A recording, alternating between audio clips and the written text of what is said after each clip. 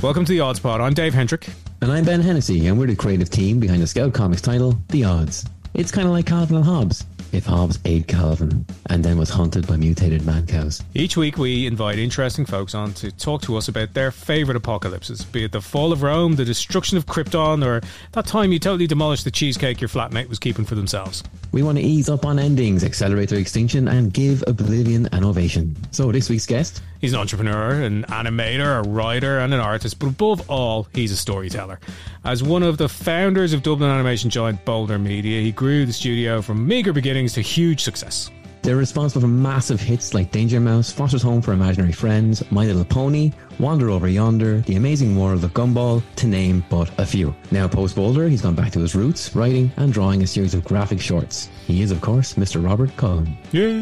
Hey, Robert. Thanks, guys. Thanks for having me. Welcome aboard. Thanks for joining us, yeah. Cheers. Great to see you. You too. It's been a long time. It's been a It very has. It's long been time. well before COVID. Well, we were you've saying... been a Jimmy Murakami award winner since we last talked, I think. Oh, shit, it would have been actually, yeah, it was a couple of years ago. Yeah. Actually, yeah, it was during COVID. We were talking to Dave. I think last time me and Dave spoke was at my wedding. Yeah, we got you way. beat. We got you beat, Ben, you know. Thankfully, Rob took the call, so it was fine. Yeah. So how's life been treating you? Yeah, great. Yeah, I'm just kind of, kicking back and just kind of like enjoying getting back into drawing. And it's, I'm loving it. Absolutely loving it now. So it's, it's when you're kind of directing, so you don't get a huge chance to draw. And when you do, it's basically quick thumbnail sketches or retake notes and stuff. So be able to kind of draw for your own pleasure and to kind of revisit your drawings. It's great. I'm loving it. Kind of falling back in love with it, to be honest. Brilliant. Well, that's brilliant. Yeah, kind of not having so many people to manage and actually get yourself hands-on on the creative side of stuff. That's got to be kind of just a blast again, Oh, it's great, yeah. I mean, I don't know how long it'll last, but I'm trying and, there's less firefighting to do on a daily basis. So it's nice to kind of like just escape into your own headspace for a while. Yeah. Fantastic, man. So I've been following your progress on Instagram, where you've been posting little snippets here and there of like great comic panels. Like I have to say, it's obvious that you're a pro. The style is all yours. It's all there. If you were to show me one today blind, I'd be like, oh, that's Rob Cullen's work. So it's really distinctive. You've got your voice there already. What's the plan with it? When are we going to see it in full? What's going to happen? Well, the plan, I mean, this is the plan. Where how long it takes, I don't know. But the plan is I'm going to do like 6 short stories. So the idea is to kind of release an anthology. Each story, it's kind of set in a different country, a different city, also in a different decade.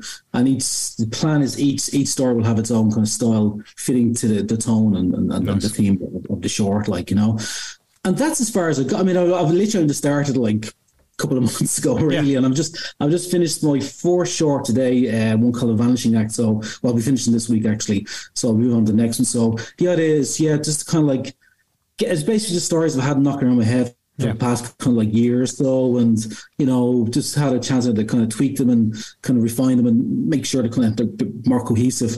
And just do it and get it out of my system and see what happens. I'll get it out there and I'll publish it or self-publish it. Wherever I do it, it's still need to work that out. But at the moment, I'm just drawing and writing, and then once I get a few more in the bag, then I'll start bringing it out and see if there's any interest in it and if there's a way to get it out there to share with people. Awesome. Have they been knocking around the noggin there for quite some time now, or just in your last number of years? Or well, I mean, I started working on a graphic novel about 3 years ago. But I think that's just something I have to get my system. I've kind of written it, but I'm kind of half finished it. But I kind of was doing that as I was kind of still working on the last movie, just as there's a bit of somewhere from my headspace to go to when I couldn't on the day job.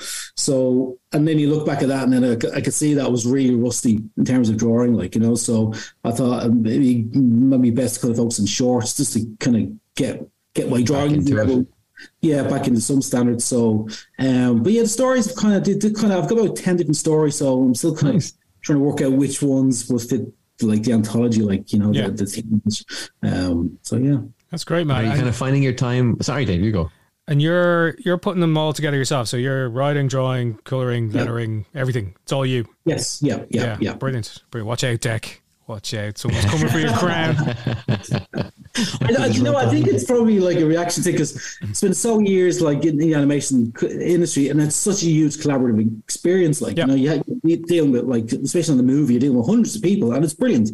Because you're learning from other people and stuff. So, but it's just something kind of a nice change anyway, just to kind of like fumble around myself and see what I can come up with, and it's a bit kind of strange because you've known who kind of bounce off from. I mean, I've got some friends that I trust their opinion, so I'll send them some stuff and say, listen, am I on the right track here? Am I just deluding myself? But so it's it's nice experience, and I worked as a freelancer for years and before I started Bowler, so I'm used to kind of working on my own and sitting in front of the computer for hours on end. Yeah. How do you find that change of pace? Because when you were in Boulder, you would have been managing loads of people, in constant interaction, and then to be at home, your own headspace, loads of time to put in your own work. Is it nicer, better, or things you miss? It's you miss kind of hanging out and the gossip and kind of like and kind of meeting new people, and I mean, one of the best things of working in Boulder was actually seeing people progress and get better, like as artists and stuff over the years, and a bit more confidence in themselves and more confident in their style and stuff. So I miss kind of seeing that, and obviously miss hanging out a little bit with but even when in Boulder, it was still balls to the wall, just working non-stop. So there wasn't a huge amount of kind of hanging out during the day. But I'm really enjoying kind of just going freelance at the moment, and I think I'm embracing my introverted side. Man. You're one of us. One of us. Yeah, fantastic. And I've been outside now for days. Well, no, you shouldn't be. You've got lots of work to do, man. I do. I have lots. And I know Cullen Griffin. I can't go that fast. Oh yeah, man, Griff. Yeah, wait till you hear that episode. But so working on these stories, as you said, animation, highly collaborative. The series, the movies you've worked on. Lots and lots of people, but also there's a lot of, I think, in the art of animation, there's a lot of acting in the drawing, and the different actors' voices come through in that, and I find when I'm writing comic books, I have to do a certain amount of acting sitting here at the desk, just to try a line. How does that line work? How does this dialogue sound? Is it phony? Is it for real? Do you, with your experience of dealing with actual actors and dialogue and voice and all that, do you find that influence in your writing and your art as well when you're I think so. Well, definitely kind of in the art, because I mean, just obviously there's lots of similarities between animation and comics, particularly kind of in the kind of storyboarding stage and stuff, where you're trying to get as much across in as one pose as possible in expression, but also still trying to have subtleties as well. So that there's kind of similarities with that, and then with kind of even just simple storytelling, compositions, making pacing and stuff as well. So, which is what it was. I love so much about comic books because it is like directing. You're doing everything. You know what I mean? You're controlling the pacing, the camera work, the lighting, everything. I think in terms of this kind of dialogue. I mean, it's hard. I'm always conscious of making it sound natural, it doesn't fall into kind of what you've heard before, or someone really said that in situation. So I'm just trying to, and which is not what you usually have in animation, because animation, a lot of this, I mean, on most of my shows I've worked on are all been comedy shows, so it's all kind of going for the gag, making sure your story's still intact. But I think someone said any line you have, especially in comedy, has to either, develop the character, develop the story, or be funny, or ideally be those three things. So with this one, it's less comedy in this one. So I've kind of get my ear trained back to kind of realistic, believable dialogue that belongs to specifically that character, and know what a character would say that line of dialogue, So but it's great. It is, and again, what I'm trying is just I'm learning a huge amount as well, so I mean, I'm still learning every day as I go along, and I mean, especially when it comes to kind of inking, I've just been so scared of that, I always found myself was quite anemic looking, it's just drawings are nice, but they were just really kind of flash, because I wasn't sure where to put blacks, or so that's one of those things I'm just still kind of learning and looking at, researching and looking at people's work, and Yeah, so that's what I'm loving as well. Just kind of, it's a whole new challenge, you know. So, and they'll never stop. I really like how you're putting in those blacks, by the way, because you have a really nice kind of mixture of graphic use and then like where you're putting down like shadows. But you're also kind of like setting up focal points of some of those panels that we've seen you post up. Like it doesn't look like you've been struggling with it at all, you know? I think well, a lot of it, I don't know. I think it's an accidental stuff because you know I tried kind of cross hatching and stuff. I was like, oh god, and then I don't know if it's a leftover from animation as well, where you know you're just kind of like you're dealing with more kind of like flatter colors, blocks of colors. So, but that's why I'm trying to like for the different stories, have different styles, and kind of push myself and experiment and see where I can go with it. Awesome, man! Like I can't wait to see the finished products. You know, and I'm sure we will soon enough, like be bumping into you at cons and stuff, you know, and we'll be like, hey, we knew that guy before he made it, you know. You know, be the usual thing, again. Ben. Yeah. You know, again, you know. Yeah. Yeah. Oh man, don't talk to me about the Hendrick curse. Right. So, everybody who comes on the show is asked one big question, and it's time to ask it to all of you. Rob. So Rob Cullen, what's your favourite apocalypse? It has to be the apocalypse from the book Day of the Triffids. I read it. God, it must be 15 years ago, and I was just blown away by it because it was John Wyndham, a British author, wrote it, and it was 1951, 1952 when it came out, and I couldn't believe how ahead of its time it was and how influential. Like when I look back at like 28 days later, basically really that kind of came from this post-apocalyptic setup. It was there, like, you know. So I mean, the story itself, if people don't know, it's basically the premise is that majority of the population, world's population, are blinded by an apparent meteorite shower, and then to make matters worse, there's a carnivorous species, a plant called the triffid, who can kind of slowly kind of shuffle and walk around. And that's basically slowly flourishing and picking off the blind people. So it's kind of like zombies as well. I was thinking this today, like it's almost like, and the way to kill them, you have to decapitate them. And this was like, 16 years before Night of the Living Dead came out. Romero. So, you know, you can see how influential it was. And even the opening sequence, I mean, Alex Garland was saying that, you know, it wasn't just inspired, he basically, you know, tried to do it. Like 28 days later. So the opening sequence is, you know, the main character, Bill Mason, waking up in hospital in London. His head is bandaged because he's there for kind of head injury treatment. And, you know, it's Monday morning and it's deadly quiet. And he can't get anyone to come to him. So he has to kind of struggle around blindfold with the bandage on, look for help. And eventually takes the blindfold off. And London is empty, you know. And so it's him walking around the hospital. I was thinking, my God, when I read it the first time, I was like, this is 28 days later, like, you know. And Alex Garland admits that's where it came from, like, you know. But it's just because it's kind of survivalist, you know, but it's also social commentary and satire, and, you know, it deals with everything. It's kind of post-war, also the beginning of the Cold War as well, and it's all the themes of, you know, man kind of messing around with nature, and it's all there. It's all there, yeah. It's a blueprint, isn't it, for everything? You know, we're watching. Everyone's watching The Last of Us at the moment, you know, and listeners, we are doing a follow along special edition podcast every Tuesday. If you want to check it out, that gets in deep on The Last of Us episodes, but it's, you know, that deals with very, very similar themes, you know, plants for starters, but also the, you know, the survivalism, the satire around kind of modern, you know, policies around food and, you know, ecological disaster, and how, you know, farming is bringing us to the end much faster than anything else going on, you know, this kind of factory farming idea. And isn't that like everything the main character Bill Mason brings up in the book early on? He realizes very quickly, I can't make my own clothes. Oh, I don't know how to farm. I don't know how to do all these things. And this just predates all those shows. And it kind of also kind of talks about like the different kind of sects, different kind of like different forms of society kind of begins. So you've got like the religious faction, and then you've got like, you know, the more militaristic, and you've got the more kind of like free love. So it's a bit of everything thrown in there as well. Pre-hippie era as well. You know, exactly. You know, he was a bit of a prophet in that sense.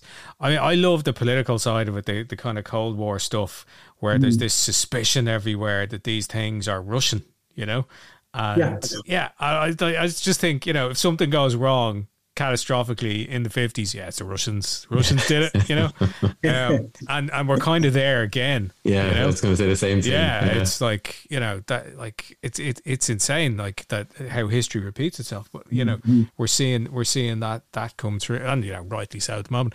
But it's, you know, it's so ahead of its time, and so of its time as well. You know, like it definitely has like, or works on a load of different levels. The first exposure I had to it was the BBC TV series, which I think was repeated when I saw it. I think it was made in the early 80s, but I probably caught it kind of late 80s, so I was still a kid, and I was absolutely terrified of it.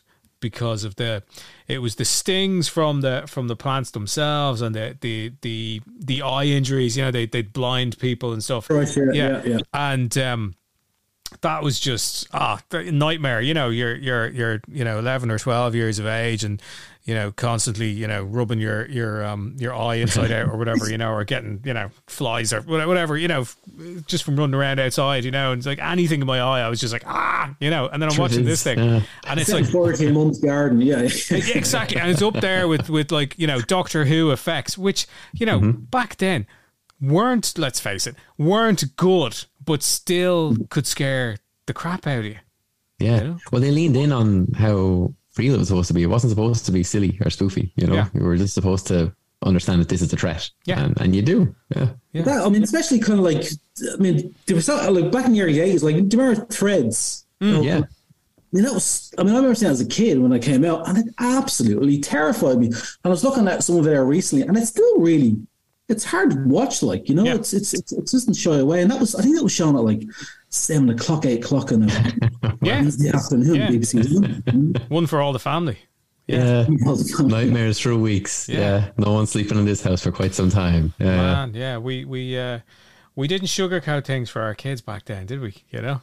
I mean, there's a ton of stuff like that from back then, but Triffids, like, it goes on as well, like, it keeps going, that story, and you know, the twists and turns it takes, like, you know, it gets really deep on the science side of things, and then it gets into that kind of social commentary stuff as well, with, as you said, the different sects and the different kind of the tribalism that comes up, you know. Even to the point, it's interesting again as well how we're kind of predating all the usual kind of zombie apocalyptic formula stuff of the monsters being the threat. The Triffids kind of stop becoming the threat, and other people become a threat. Pretty much again, it's kind of like them turning in on themselves, like, you know. But I think one of the things that struck me as well, it's just like some of the visuals that brings to mind is amazing. Just kind of like lines of people, blind people, each one with a hand on the next person's shoulder, and like hoping that they'll find one sighted person. Or I think at the start where Mason meets this other woman who's sighted, but she's chained to this guy, like, you know, this blind guy's kind of chained her, you know, and he's basically using her to kind of lead them to food. And so, like, and that was, like, I think that's like the first hours. They got bleak really quickly. But it's also got some of the kind of things that I always love about, like, these kind of novels. It's got like your, you know, what would you do? You know, what list of things do you need? You know, you need camouflage gear. It has all that as well. Like, it has all the kind of, like, you know, fantasy kind of pocket stuff. That's kind of enjoyable to think about. But it was amazing how bleak it got. Like, when I think it's pretty early on where he goes to a pub after being in the hospital, I think, and he meets a guy in there, and we find out that, like, this guy's wife, and, like, we're only ever going through one night, I think, at this stage. And his wife has taken the kids up to the room, and she's blowing them up. He left the room because he didn't have, I think, the guts to see it through, but he's down finishing himself off in the pub to get that kind of Dutch courage to go back up and see them, and then go the same way they did. And it's only in a few hours. I mean, like, it's like, I don't remember it being that bleak so quickly. In any other genre, generally people get hungry before they start thinking about eating the other guys, you know. But these guys seem to go all in very quickly. It's scary, you know, that how the society just just completely breaks down the second they're not familiar with this new ladder of who's actually top dog and who isn't. Yeah, man, it's like it's stunning the way they mess around with society in it, and you've got this. There's a bit of I suppose it's because of the blindness thing, but there's a fascination with light in the book as well. There's from the kind of meteor stuff through to London just being in darkness because everybody's blind, but then there's one light that people are just attracted to. Then like it's very clever writing, and he I love it when someone gets like a relatively simple idea, but they look at it at every different possible angle and kind of really milk it for all kind of different opportunities for storytelling or set pieces as well, so he just takes the most kind of simple things, innocent but makes them really kind of interesting and puts a spin on it. Yeah, and that thing where light kind of guides them all the time. It just gets you to the next, whether it's an appalling scenario or whatever, but it just keeps pushing the story forward. And then, like, spoiler alert, and I suppose we should have said this at the start, but spoiler alert, it doesn't resolve itself. No, it's like, that's amazing, right to the end. Yeah. No. Sure, it was funny because there's a scene in that near the end, and I think it's like 4 years after the initial events, and he goes back to London to get kind of more materials wherever he needs, and London is overgrown. It's just like nature has taken back London, and it's like Big Ben is crumbling and it's covered in moss, and then you look at Last of Us, and you got Boston, again, kind of like nature taking the back, so. It's so many. Everywhere you look, you kind of go. There's echoes of it everywhere. It's crazy, and it's not usually that well known, really. I don't think, or at least I don't think it kind of gets the kind of like the credit that it deserves. Yeah, no, you're definitely right there, and it's a hugely influential piece of work, but it tends to get lost, I think. People talk about, for this kind of post-apocalyptic stuff, it's all Romero or what came after that. But this is, maybe it's a transatlantic thing as well. Maybe, this side of the world. But even Little Shop of Horrors was possibly influenced by this as well. Shop of Horrors. Followed after. I mean, there's so much. Set in the 50s. So much. Yeah. Like there is so much that this is like lent itself to, like I Am Legend, Richard Matheson. Like there's so much that it just seems to evolve from this. It seems to be like the initial, like the kind of John Carpenter that kind of gave birth to all the rest of sci-fi and Conan and that kind of stuff. It's just I didn't realize how much an effect it was until you brought this up, Robert, and I went back and like the opening sequence is The Walking Dead. The opening sequence is 28 Days Later. It's all these things. It's someone back in the day. I thought Walking Dead was kind of paying homage to 28 Days Later with that first scene, and it's in the comic and it's in the show as well. And then 28 Days Later is actually paying homage to Triffids.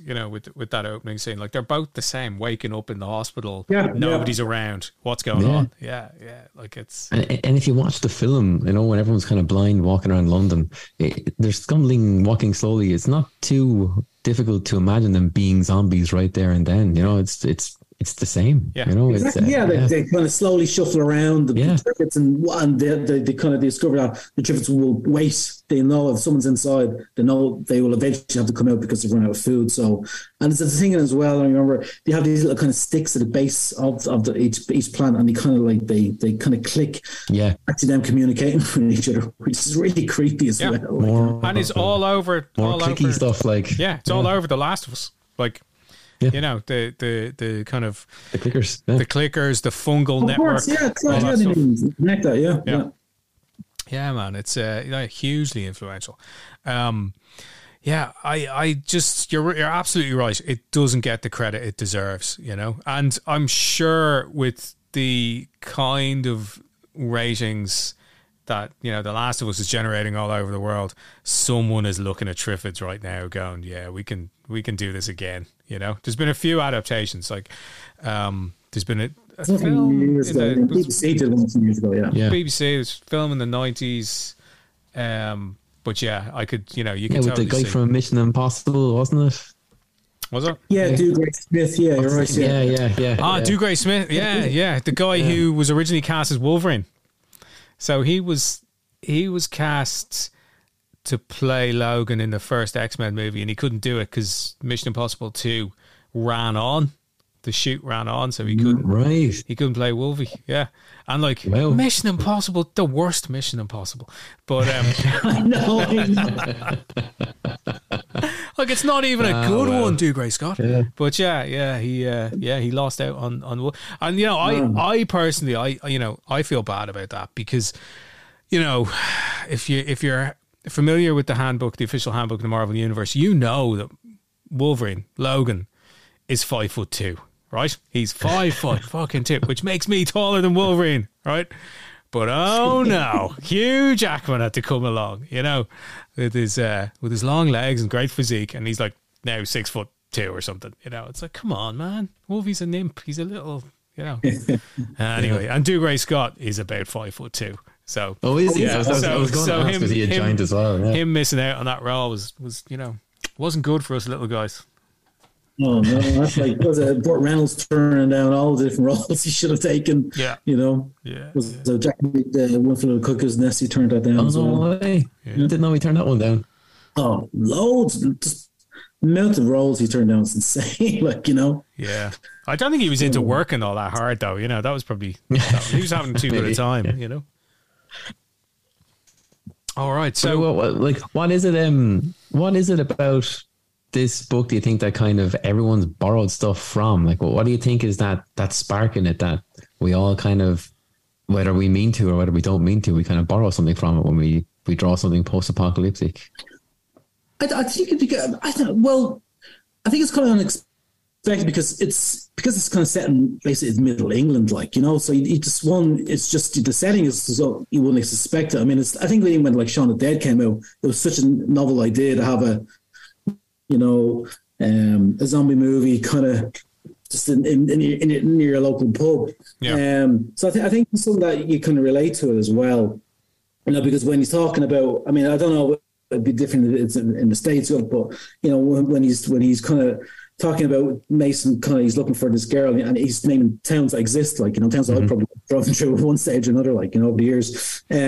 So there's some kind of I think he used to call it kind of cozy horror, where there's something that's quite relatable to us. But I think it's written in such a believable way. I mean, it's such an outlandish story, but it's written so believable, that it just stick to you. And I think what it is, it's packed with these great visuals that once they're there, you'll never get rid of them, or I'm sure whoever's, the same with Alex Garland, or I'm sure people before that, they must have read it, or at least something somewhere came from it that could influence people. It's packed. It's got so many ideas, even because in the end it's actually revealed, spoiler alert, that possibly it wasn't a meteorite shower. It was basically there was satellites in orbiting the Earth that the Russians had put up, but also the Americans as a defense system, and the satellites had contained what could have been chemical warfare, and maybe there was some kind of accident that went wrong, and that's what actually caused the blindness of people as radiation,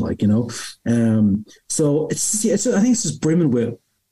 I mean, one idea alone, you can make a novel out of it, Yeah, it's just like a whole universe. Yeah. Amazing, And cozy horror, the same guy then went and wrote the Midwich Cookies, which Children of the Damned, Village of the Damned, Children of the Corn, it's all that stuff. That's all him. It's all the same guy. I'll tell you, Village of the Damned, the movie, is one of the best British movies, horror movies. It's beautifully directed, beautifully shot and paced and everything. It's one of these little masterpieces that I think people probably put down as kind of pulpy or a bit naff, but it's beautiful, really artistically done, and but same with his books as well. They're not pulpy; they're really intelligently written, and it's sci-fi, but it's kind of but it's all done in the home counties, So it has this kind of unsettling feel to it. I had to go back and look at the film while we were prepping for this, and I forgot the film was also in color. Yeah, because I don't remember there being any blood, and I've been lost in Hammer horror films for God, since God knows when. I've been a fan for a long time, and like horror film are just like full of red blood, you know. Yeah, and it's interesting that this is around that same period, and there's not a drop. It's different. The ending is different. Let us know what you think about it when you get around to watching it. It's by no means a bad film. It's really enjoyable. But it's certainly American production, British, and set in London. But there's an American hero. I forget the actor's name. Yeah, you have to have an American hero. Yeah. But it's very well done. It does share kind of questions come up. It does share a quality with Body Snatchers as well, in the sense that it asks the reader to consider how important being yourself really is, especially at times of crisis. You know, so in Body Snatchers, which we covered in another episode, which is coming up, the threat is that you become part of a collective. You know, yourself is taken away and it becomes a pod person, and that's part of this kind of also plant-based collective, you know. And in Triffids, it's that you're still around, but if you're acting for yourself, you're probably not as useful as you could be. Than if you were acting on behalf of the collective, you know. And it just asks that question. Like, the book just asks that. It doesn't give you an answer. It doesn't get, you know, whereas, you know, Body Snatchers goes full, you know, flag waving, be yourself, you know. But Triffids does it in such a way that you're just kind of left pondering the answer. And I think that's way more effective as well. Like, I just think as a piece of writing, it's just like, you know, I don't want everything told to me. I don't, you know, I want to be left with questions and think about things after the book, you know. And that's one of the things that like really good stories do, to kind of ask you, you know, what would you do in that situation? And one of them is also like, you know, because he finds himself in the situation many times where, should I stay and help all these blind people? But he kind of knows it's only kind of end poorly, or I'll help them for a short amount of time. But you know, I mean, just where do you stop? You know, do I need to look after myself, or try to kind of like make a go of it, or help in some way start a society again with the people? So again, it's got all these kind of questions that, you know, you would ask yourself as well in that situation. Oh, the amount of times I come away going, I don't know if I would have done that. Oh, but I see why. Oh, I mean, the book does it so many times, and it does it so well. And you're often like not really even worried about the other people going against his worldview and not being part of his idea of what society should work. It's often just a moral drama of like, oh, I think he should have come back and helped them. Oh, I don't know if he should have left him just there. It's tough in those circumstances, and it's not something you come across in books a lot. I haven't felt the book do that to me in a long time, but that did it to me several times in one story. Yeah, there's a lot of those kind of moral quandaries. Yeah, that come along and just leave you thinking, would I have done that? Could I have done that? Should I have done that? You know,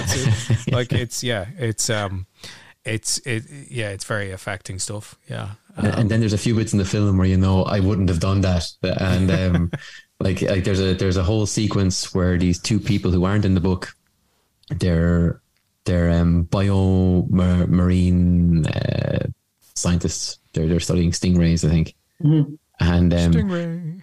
Yeah, I mean, that would have been better, I think, because like we just see these guys, a husband and wife, bicker and try to deal with him being an alcoholic while the Triffids are kind of attacking their lighthouse. And that's kind of it. And the only reason they added these guys in was because they found out that what they had recorded was just under 100 minutes, and they needed to hit or something. So like when you watch it, you'll realize this feels like it was just added on, and it was. Yeah. And also these guys. Yeah. Okay. Cool. Yeah. So it's the weirdest B story ever. You know? So Rob, you're a filmmaker, you're a storyteller. If you were to adapt Triffids, what would be your spin on it? What would you do? Are we setting it in the 50s? Are we staying in the UK? What's happening? I'd kind of do it back. It's funny. I was thinking like I Am Legend. I'd love to see an I Am Legend made set in when it was set in the book. I think it was set like in the future, but it would have been. I think it was the 70s or something. Like, in the book, like because I love it when you. Because I think what you do when you take a book.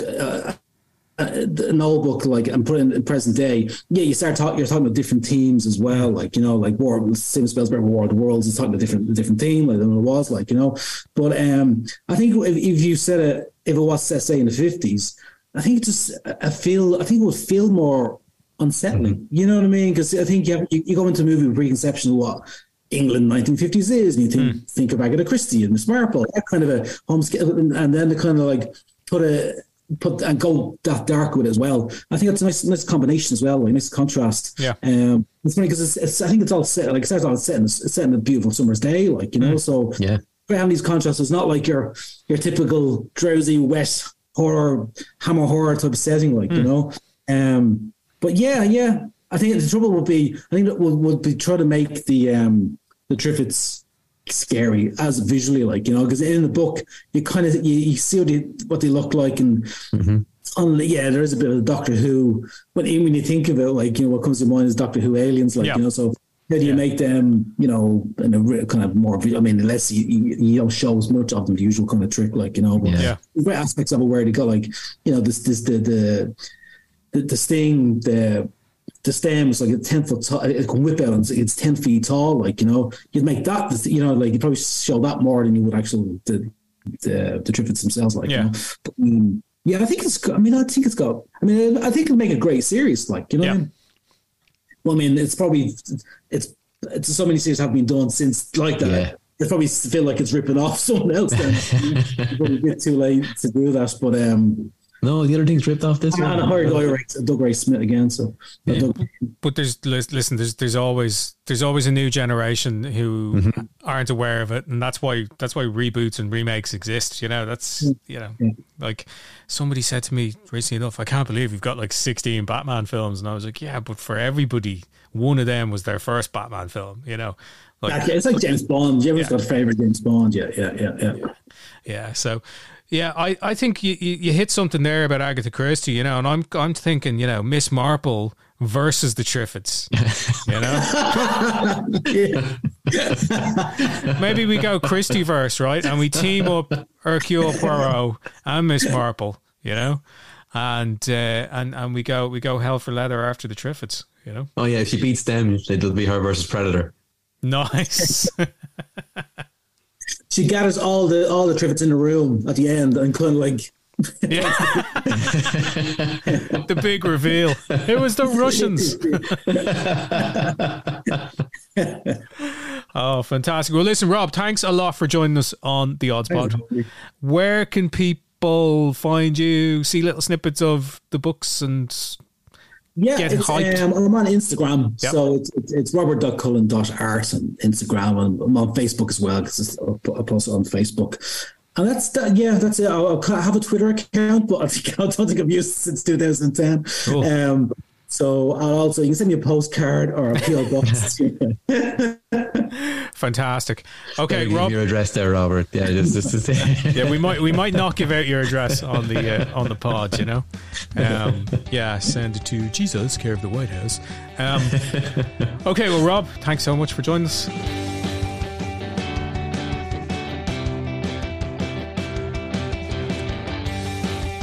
Thanks for joining us on the Odds Pod. Subscribe to the podcast wherever you get your podcasts. Look out for the odds coming soon from Scout Comics, and please tell us what your favourite apocalypse is. You can find me on Twitter at Bennessy, that's BENNESSY, and me on at Dave Hendrick.